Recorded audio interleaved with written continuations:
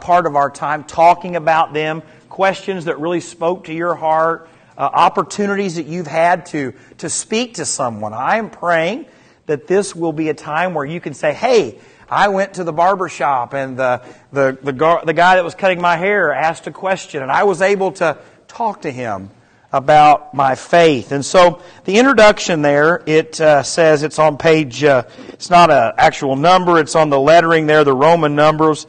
And it's just talking about why this book was written and all of the heart behind it. And so it just says here, it says, in this little book, we'll set forth on a quest for answers to that question, why? It will require just what the shepherds did, just what the wise men did, and even what Joseph and Mary did.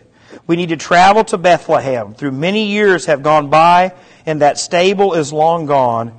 We need to concentrate our gaze upon the midst of time and look upon the child whom the shepherds adored. And so that is my prayer, that this Christmas season you will really focus in on Jesus and what He means. And so on page 1, the first question that we see is prophecies. Why the prophecies? If you have your Bible and you would flip there with me, someone could find Isaiah chapter 7, and these are all in this book. We see Micah chapter 5. And you can see here it talks about all of these questions. On the top of page 3, it says, in that paragraph as you're looking for that, just when people most needed hope, God sent spokesmen to offer a foretaste of a better future. I underline that in mind because when you think about the world that we live in, they need hope. I've done a funeral yesterday and I have a funeral to do on Saturday. And what people need is hope. That's why the Apostle Paul wrote in 1 Thessalonians that I don't want you to be ignorant about the resurrection. I don't want you to be hopeless like people who have no hope. But that we will be quickly changed. Those of us who have gone on to be with the Lord, one day, body and soul will be reunited. And so if you find Isaiah chapter 7, verse 14, if somebody would read that verse for us. Therefore the Lord Himself will give you a sign. Behold, the virgin shall conceive and bear a son, and shall call His name Emmanuel. Amen. So Isaiah wrote this hundreds of years before Jesus would ever be born. And I don't know if you know this or not, but the concept of a virgin giving birth is not a natural concept. And so we can talk to people about this was something God had planned. God had planned for your life and for mine. If you found Micah chapter 5, verse 2, if somebody would read that. But you, Bethlehem, Ephrathah, though you are little among the thousands of Judah, yet out of you shall come forth to me the one to be ruler in Israel, whose goings forth are from of old, from everlasting. Amen. So he begins to talk about where he would come from. And most of us have been in church so long, we know these, right? We know the hymns, we know the Christmas songs, but yet, what good is that knowledge if it doesn't increase our love for the Lord and give us the confidence to talk to other people? We do not believe a book that is full of fables. We believe in a God who became flesh, and the Word is perfect. And we can use the Word to discuss with intellectuals, with children, with business peoples, with the person you work with, that there is evidence in this book to point you to the Savior that loves you, that died for you. And so I just want to really encourage you with that. Isaiah 53, if somebody would flip over there, we see again Isaiah talking about this Messiah who would come. And there on page 3, if you like to read along with Dr. Jeremiah, it says at the second to last paragraph, the people of Israel could hope for a better time, including forgiveness by the God they had abandoned. The coming king would prove that God had never abandoned them. If you look at studies, the number one things that people struggle with at Christmas is the feeling of abandonment. Whether they've lost a loved one and they feel alone, whether their children or grandchildren don't come and see them, whether their families are broken and dysfunctional and they don't have that closeness. Now, I know what you're saying. Well, we're in McLeansboro. We've got more family than we want to be around. I understand that. But most people are not that blessed. Most of us are still blessed to have the people we love around us. But many people are not. And so that statement that the coming king would prove that God had never abandoned them is something of great hope. If someone has Isaiah 53 and verse 3 and would read it, and someone would find Isaiah 53 verse 5 and read it as well. He was despised and rejected by mankind, a man of suffering and familiar with pain, like one from whom people hide their faces. He was despised, and we held him in low esteem. Amen. So it talks about our rejection of Him, and then in verse 5. That He was pierced for our transgressions, He was crushed for our iniquities. The punishment that brought us peace was upon Him, and by His wounds we are healed. Amen. So yet He did not forsake us when we forsook Him. And so I hope that you will study that first question and really dive into that. The second question, if you want to turn over to page 5, is why did God become a man? And there on page 5, David Jeremiah describes it like this. But God wanted more than us just to have life. He wanted friendship, so He created mankind. This would be His crowning work, a manifestation of life that would reflect His own beings. Rocks, trees, stars, and whales, these are wonderful, but they are not His children. Men and women, as He made them, would be the close-knit family of an infinite God. Clothed, though they were flesh and blood, an outrageous idea for communion it was. The perfect infinite Spirit who is Lord of all, and the tiny, limited creature that calls itself human. Yet there was love between them until the children of earth stumbled.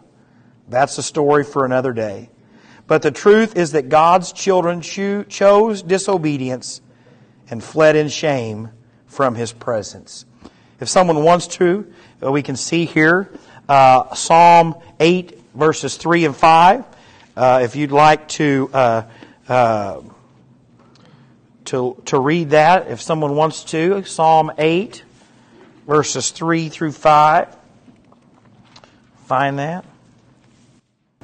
When I look at the night sky and see the work of your fingers, the moon and the stars you set in place, what are people you should think about them? Mere mortals that you should care for them. Yet you made them only a little lower than God and crowned them with glory and honor. Amen. So we just see the creation and the beauty of God, but yet how little we are, but yet His love for us. And so as we look at that chapter, there are two questions on page 8. And I hope that you'll talk about these with your family and in your own personal time. This first one is a question I really enjoyed when I was studying through this. If you were God, would you have chosen the same method to reach humanity? And immediately the pastor answer was, oh, absolutely. And the more I thought about it, I thought, heck no. I'd have said, you did it to yourself, suffer. You made this mess, deal with it. But then I realized I'm thankful that I'm not God. But then I started thinking about I would have done a different way. I'd have kept the bulls and the sacrifices. I wouldn't have sent my only begotten. And so I just really pray that you will think about that.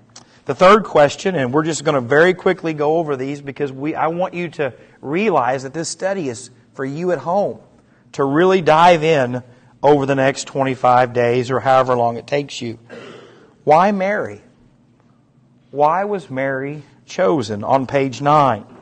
If someone would do me the favor of reading that second paragraph that starts, no one particularly, I would greatly appreciate it. No one particularly boasted of being a Nazarene. Fewer than 2,000 citizens called it home. The Romans kept a regional garrison there, meaning the place was considered more than a little unclean to most Jewish people. And when the town did produce a minor celebrity, a compelling new teacher, the hometown was one strike against him. For example, Nazareth, exclaimed Nathanael. Can any good come from Nazareth? Nathanael, however, was a later follower of the teacher. Amen. So we think that Mary was born in the wrong place. We think about the background that she comes from, a small town, smaller than McLeansboro, a town for the Jew that would have hated this town. Because why? It was full of non-Jewish people, Roman soldiers. Now, I just want you to think about this for just a second. We have an army base just west of us, right? And it is a huge draw, right? It brings businesses, and they work very hard to get along with the community. I mean, and literally you will watch congressional hearings about when they go to close a base, that people freak out because it destroys the local economy, it destroys that whole community. But in this day and time, that was not the same feeling. You had thousands of Roman soldiers who did not care about God, who came from a culture who was very much focused on pleasure. And so what kind of businesses do you think followed Roman garrisons?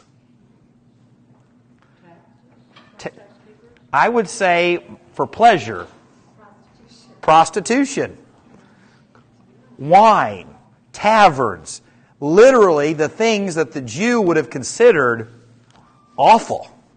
Right? It would have made you unclean. It would have literally like been when that neighbor that moves in and ruins your neighborhood. But by the thousands. And that is what the Jews would have thought when they thought of Nazareth. It's unclean, it's dirty, it's wicked. It's, as one person said, it's the off-ramp between Sodom and Gomorrah, right? It would not have been a town that the good Jewish person would have visited unless they have to.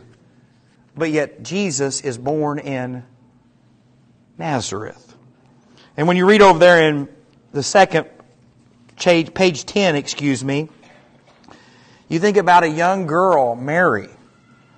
She would have been doing normal things like grinding the grain into flour. It says there in that fourth paragraph, Mary was at that age like most girls in this time when she would have been thinking about her young carpenter. I don't know if you know this or not, but most young girls don't think about their wedding after they're engaged. They don't plan for it. They don't Pinterest it. Literally it consumes everything about them. And I'm going to get to do that a bunch, possibly. But Mary would have been like every young woman. She would have been excited. She would have been thinking and planning for her life with Joseph. But yet her life was beginning and getting ready to be dramatically changed. Over there on page 11, it's the first big long sentence. David Jeremiah writes these words. And then in the midst of routine and readiness, a single supernatural moment shattered the normality of her life. An angel stood before her as the first chapter of Luke's gospel recounts. When did it happen? Perhaps Mary was kneeling beside her bed, attending to prayers, beginning or finishing a day. How frightening the sudden arrival of a heavenly messenger must have been. Luke 1 verse 28 says right there below that, "Greetings, favored woman. The Lord is with you," Gabriel said. Now think about that for just a moment. A woman who had no external qualities. She wasn't rich, famous. She wasn't the most anything that we see. But yet God chose to reach down and work in her life. So if you look over on page 12, and I hope, like I said, you'll study these because that's the point. The first question there was, like all Jewish women, Mary surely knew the prophecy of Isaiah 14. Why do you think she was still so surprised when Gabriel came to her? You can know that good things are going to happen to somebody, but most of us don't think they're going to happen to us. And Mary probably had no idea. Never would have woke up one morning like, I think I'd like to be the one who gives birth to the Christ. I think I'd like to, some of you are probably, no one just thinks, I'd just like to give birth just for the fun of it, right? Or, literally, you look at the Bible, there's a reason it's so awful. The book of Genesis talks about it, the curse.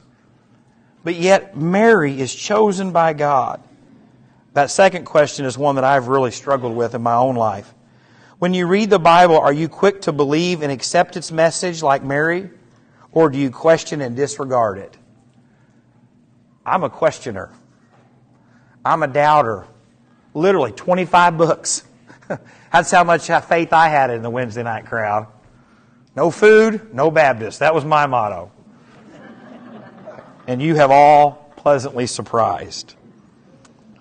And so I just want you to really think about that. The next question we're going to look at over the next week is, why the Song of Mary? You can see that on page 13. Many times we overlook Mary's response and what she said and what she sung. And if you'll turn over to page 14, I really want us to kind of look at this just overview tonight. If somebody there would read that 5th paragraph, Mary lifted her voice in a song of praise. Lifted her voice in a song of praise to a wonderful God. That song has been cherished through history as the Magnificat, which means it magnifies. In earlier translations of the Bible, Mary's first words were rendered as, "My soul doth magnify the Lord." And that's what she proceeded to do. When we magnify, we enlarge or expand upon something. Mary was overjoyed to be in the presence of her cousin, who is obviously like a sister, but she offered that moment of their reunion to the glory of God. And so as you think about the joy that your Christmas gathering will bring you, remember that Mary chose to what? Use it to glorify God. And so my prayer is that at the end of this 25 lessons, if you do one a day, it will be when? Pretty close to Christmas. If not, like me, you miss a day or two and I'm hoping that you will take all of this and the goodness of God and how He has spoke to you and will use it to magnify. You say, well, Jake, our family Christmas, we don't do a lot of worshiping Jesus. Then you do it. You talk about how good God's been to you this year. You talk about how amazing it is that God would love someone like you. How amazing that God's been to your family. The blessings that He has given you. Some of you this year will be able to go home and talk about how God has healed or God has worked in your marriage. Some of you may be able to go to a family gathering and say, God told our grandkids she would never have a baby. And that baby is here. Maybe you're going to go to your family Christmas this year and say, you know what, I lost someone I love more than anyone on this planet, but yet God's been with us every step of the way. Magnify Him like Mary. You look over there on that next page, and down there about halfway through, these are just some of the things she talks about how good God is to her. And so if somebody would read that, for example, kind of all the way down to before fittingly. For example, she compares His. For example, she compares His greatness to her own smallness. He took notice of His lowly servant girl in 148. She attends to the greater perspective of God's workings through history. He shows mercy from generation to generation to all who fear Him in 150. She anticipates the themes her child will expound on 3 decades later. He has brought down princes from their thrones and exalted the humble. 152. She praises God for His faithfulness and mercy. He has helped His servant Israel and remembers to be merciful. Amen. So it gives us even a blueprint of how we should praise God, what we should thank Him for, how He notices someone like us. And I think sometimes we get to feeling too highly about ourselves, but yet the Bible says that our righteousness is as filthy rags. About how yet even though God's blessing to us, it's not about us. It's that it would humble us God's blessings to other people are not for them to become bold and proud in their own goodness, but in the goodness of God and His love toward us. But yet that one in verse 54 is probably my favorite.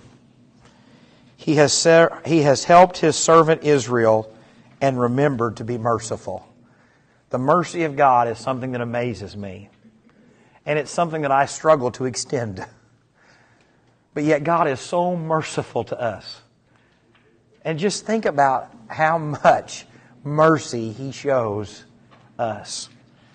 And so to this Christmas, as you go to your family gatherings, I pray that not only can you thank God for His mercy, but maybe you can show God's mercy to some people.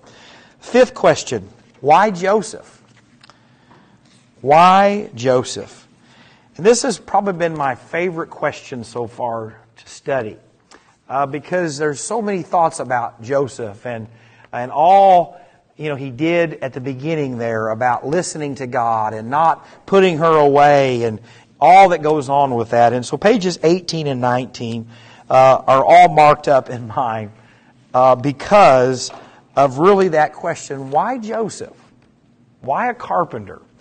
And if you will bear with me, since we're doing very good on time, I'd like for us to read quite a bit of this here and just his thoughts on this.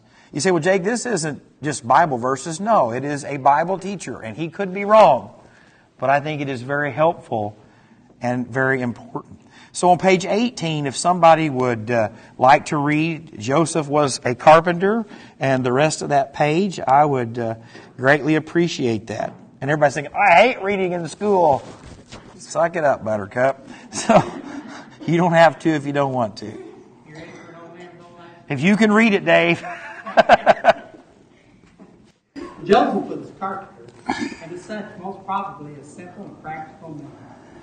He would have liked the feel of wood and stone, the satisfaction of building something sound and useful. We can imagine that, like Mary, he envisioned an orderly and ordinary life. He would pursue his craft and maintain a good name in the community and attend the synagogue and raise a family. Certainly, Joseph's life was proceeding in that direction as he prepared for his wedding. In Jewish culture, unlike our own, the groom was the focus of the wedding. Joseph must have looked forward to the celebration and the simple life that would follow of taking Mary into his household and having children. The carpenter was fashioning a well-constructed life. And then came the dream. Can I stop here? Yeah, you can. And so I just want you to think about that couple that you know that gets married in high school, right? They never leave their hometown. They always stay local. They work. They raise a family. They're pillars of the community, right? That's Joseph's life, right? I'm going to be a carpenter. I'm going to make things for people. I'm going to go to synagogue. I'm going to be this good Jew. I've got this wonderful wife. I've got this wonderful family. It's kind of like my prayer when I first got called to pastor. Lord, send me anywhere that people don't know me.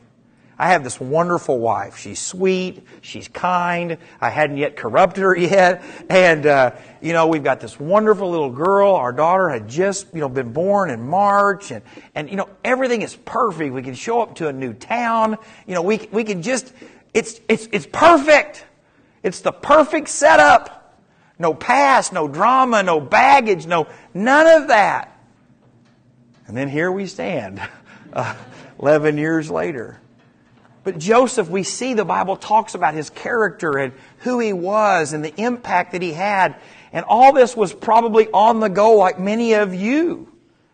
And then comes the dreams. Everything was changed. And so we can read this next paragraph and the next one if somebody would like to. Markedly, there were to be 4 supernatural dreams in Joseph's life. The first came at a time of anger and humiliation. In shock and disbelief, Joseph had observed the obvious pregnancy of his fiancée. Mary was expected to be a virgin, and premarital motherhood would be a public scandal.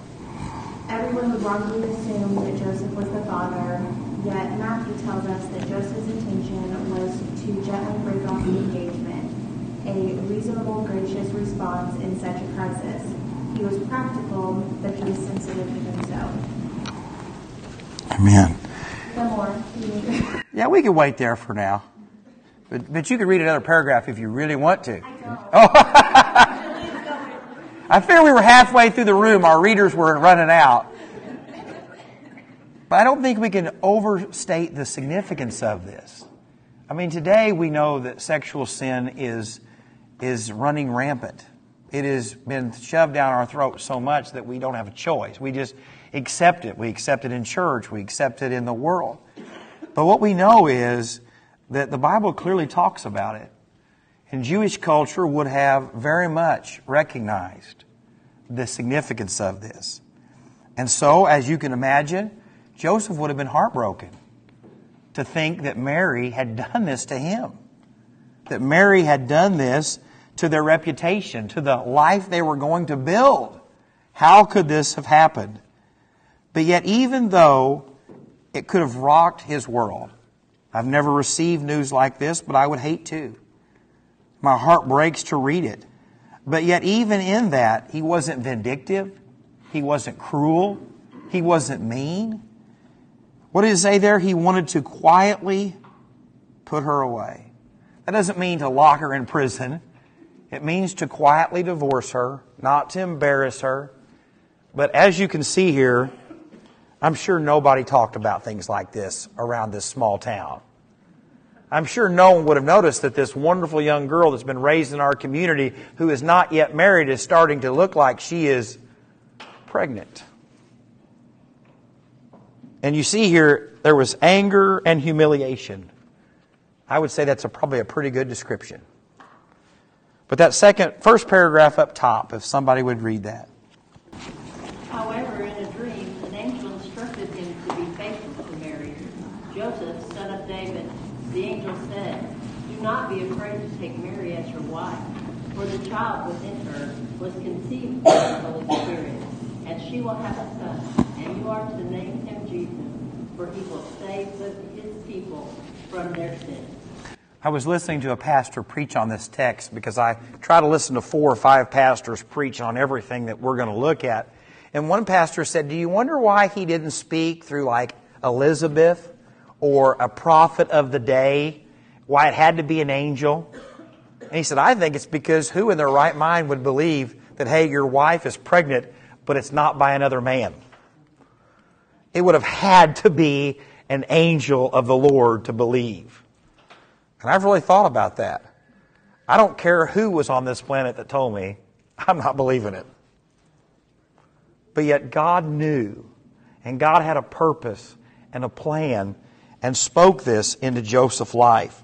And it goes on there and talks about the rest of the dreams, but you'll have to read those on your own time. But on page 20, there's a big long paragraph, and it says, "Why Joseph?" And if somebody would like to read that, I would greatly appreciate that. Why Joseph? Just to build his plan, God needed a carpenter. He needed a man who was sturdy, stable, and practical, yet sensitive to the voice of God. He needed one who would stand quietly with the young virgin who might have seemed an object of ridicule, yet who carried in her womb the hope of the world. Joseph was strong but compassionate. He was able to lead the tiring expedition to Bethlehem and to the stable, to love and encourage the mother of Christ. Joseph was the man of the house, the teacher, to give Jesus his first lessons in the law of God. And in Jerusalem, when the boy was 12, and became evident that his first allegiance must be to another father, Joseph was a man who humbly and silently stepped back and let God step forward. Amen. I have highlighted that paragraph next to that in my book because I think if that was the characteristics of the earthly father that God wanted for his son, that's probably the earthly characteristics he wants for my daughters. Some of those things: sturdy, stable, practical, someone who's willing to work, provide, care for his family, but yet sensitive to the first voice of God. Think about our culture. We teach our men that they should look like girls, dress like girls, act like girls. Or the other extreme, they should be hard and cold and very unmovable. But yet what we see here is God doesn't want either of those extremes. Sturdy, stable, and practical, but yet sensitive to the voice of God. Why is the church in the mess that it's in? It's because men have abandoned their post. It's just that simple. It's too much about sports and football, and I love sports, all right? And if you sit by me next to one of my kids' games, you're going to realize I am wound tight, all right? Everything in me is saying, I'm not worried about getting thrown out here today, all right? I got bail money. And the other part of me is going, Jake, that will not look good, all right? But boy, officials need help. But anyway,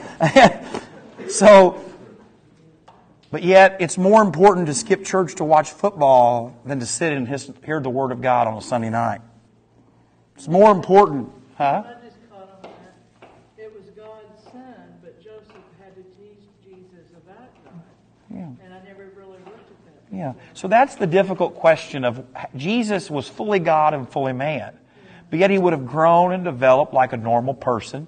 But yet that whole dynamic of he had to limit some of his abilities for the flesh.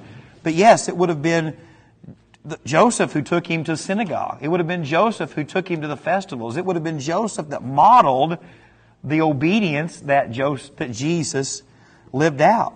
And so as a father who has 6 daughters, it's my job to model that to my children. As parents and grandparents, it's your job to model that to your children.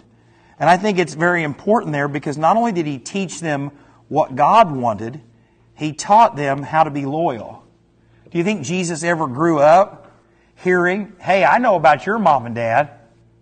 I'm sure everyone else believed Joseph when he told them, you know, God told me that Mary was faithful. And that the Spirit of God had put that baby in her belly. I'm sure everybody believed Joseph. This last week I was sitting in a hospital. And they were sitting around talking about people they'd went to high school with and the dumb things they had done and the mistakes they had made and the relationships. And, oh, you remember you dated so-and-so? Oh, he's a real winner now, right? Or have you seen so-and-so? Man, he was good looking in high school, but he looks like he ate his twin, you know? Or, hey, that guy's not got no hair. And you're thinking, were they talking about you? I'm getting there. And I sat and I thought, boy, I'm terrified to get up and leave this circle. Because I cannot imagine what they're going to say about me. People don't forget. They definitely don't forget the difficult moments, right? No one just would have saw Jesus as a little boy on the street and been like, oh, that sure turned out to be a good boy for a mother like he has. But yet, you see what it says there? But yet Joseph would have stood beside her. He would have encouraged her. He would have been there for his wife. And so I just want you to really think about that when you look at Joseph. Question 6, and like I said, we're almost done. Why did Jesus come when he did? And this chapter talks about how the Roman world had been set up for the gospel to be spread, and for the roads and the bridges and the infrastructure. And even today you can go to certain parts of the world and still see Roman roads, and yet our county roads are all full of holes. And but yet you can see how they had built everything to be spread. And Jesus comes at exactly the right time and exactly the right place. And then question 7, and then I'll be done, and we can talk or leave or pray, whatever you want. But there on page 25, on the second paragraph, it says, it's hard for us to imagine the lonely spiritual journey of a frustrated would-be mother during Bible times. What have I done wrong, Lord? Why wouldn't you reveal my sin so I could atone for it? You see, that day was no ultrasounds, no blood tests, no, well, you can't have a child because of a problem with the husband, or literally it was the woman's fault. And yet, Elizabeth would have spent her whole life wanting a child, but could not have a child. And if you've read the Old Testament, it's very easy sometimes to think that if you didn't do something just right, the consequences were always that result. But yet sometimes God didn't for a purpose. Think about Abraham and his wife and all the mess that came. If you're in Gary Browning Sunday School class, you're looking at that right now. And but literally what it would have been like in the community. You were expected that you needed to get married and have children and help the family, right? And reproduce, and the more the merrier, right? And but yet this woman who loved God and wanted to please God and please her husband couldn't have a child. That paragraph on page 25 and 26, if someone would like to read that, I would greatly appreciate it. Elizabeth, who lived near Jerusalem, must have prayed those words through her tears on many sleepless nights. Zachariah, her husband, was a priest. It made their problem even more noticeable. There would be whispering about the priest's wife who could find no favor in God's eyes. How Elizabeth must have longed for a daughter to help with cooking and cleaning, and one day to give away as a bride. Zachariah would have wanted a son just like any father. So it wasn't like they were just the carpenter. This was the priest. This was a man of God. This is the person who should have had the favor of God, the blessing of God. And if he didn't, it couldn't have been his fault in this culture. So it had to be her. And so can you imagine all the times going to worship, all the times going to minister to people? Oh, well, you know how they are. There must be something really bad in their life because they can't have a child. That second paragraph there on page 26, if someone would read that. Luke begins his gospel with its saga of Christ. I'm a kindergarten teacher. I didn't realize. I can't hear what's going on, so I don't even know I don't know what just happened. But the nights were long, and God was silent, and the crib was empty. Years passed, and behind his gray hair and tired bones crept illness. And the door disappeared. The couple had long since given up hope for children when, unbeknown to them, the time approached for the world's most wonderful event and their amazing part in it. Amen. And I really wanted you to read that paragraph because while you might not be in this situation, I can promise you when you get together with people on this time of year, there are going to be some people who are wishing they had some things that they don't. And they have genuinely feel that they have missed their opportunity for the blessing of God. And there in that paragraph that skips the next one, it talks about their encounter with the child or the angel and the news that they would have a child. But there in on page 28, the first question, and we'll close. What are you longing for that seems far out of reach? Are you trying to make it happen at all cost, or are you willing to let it go?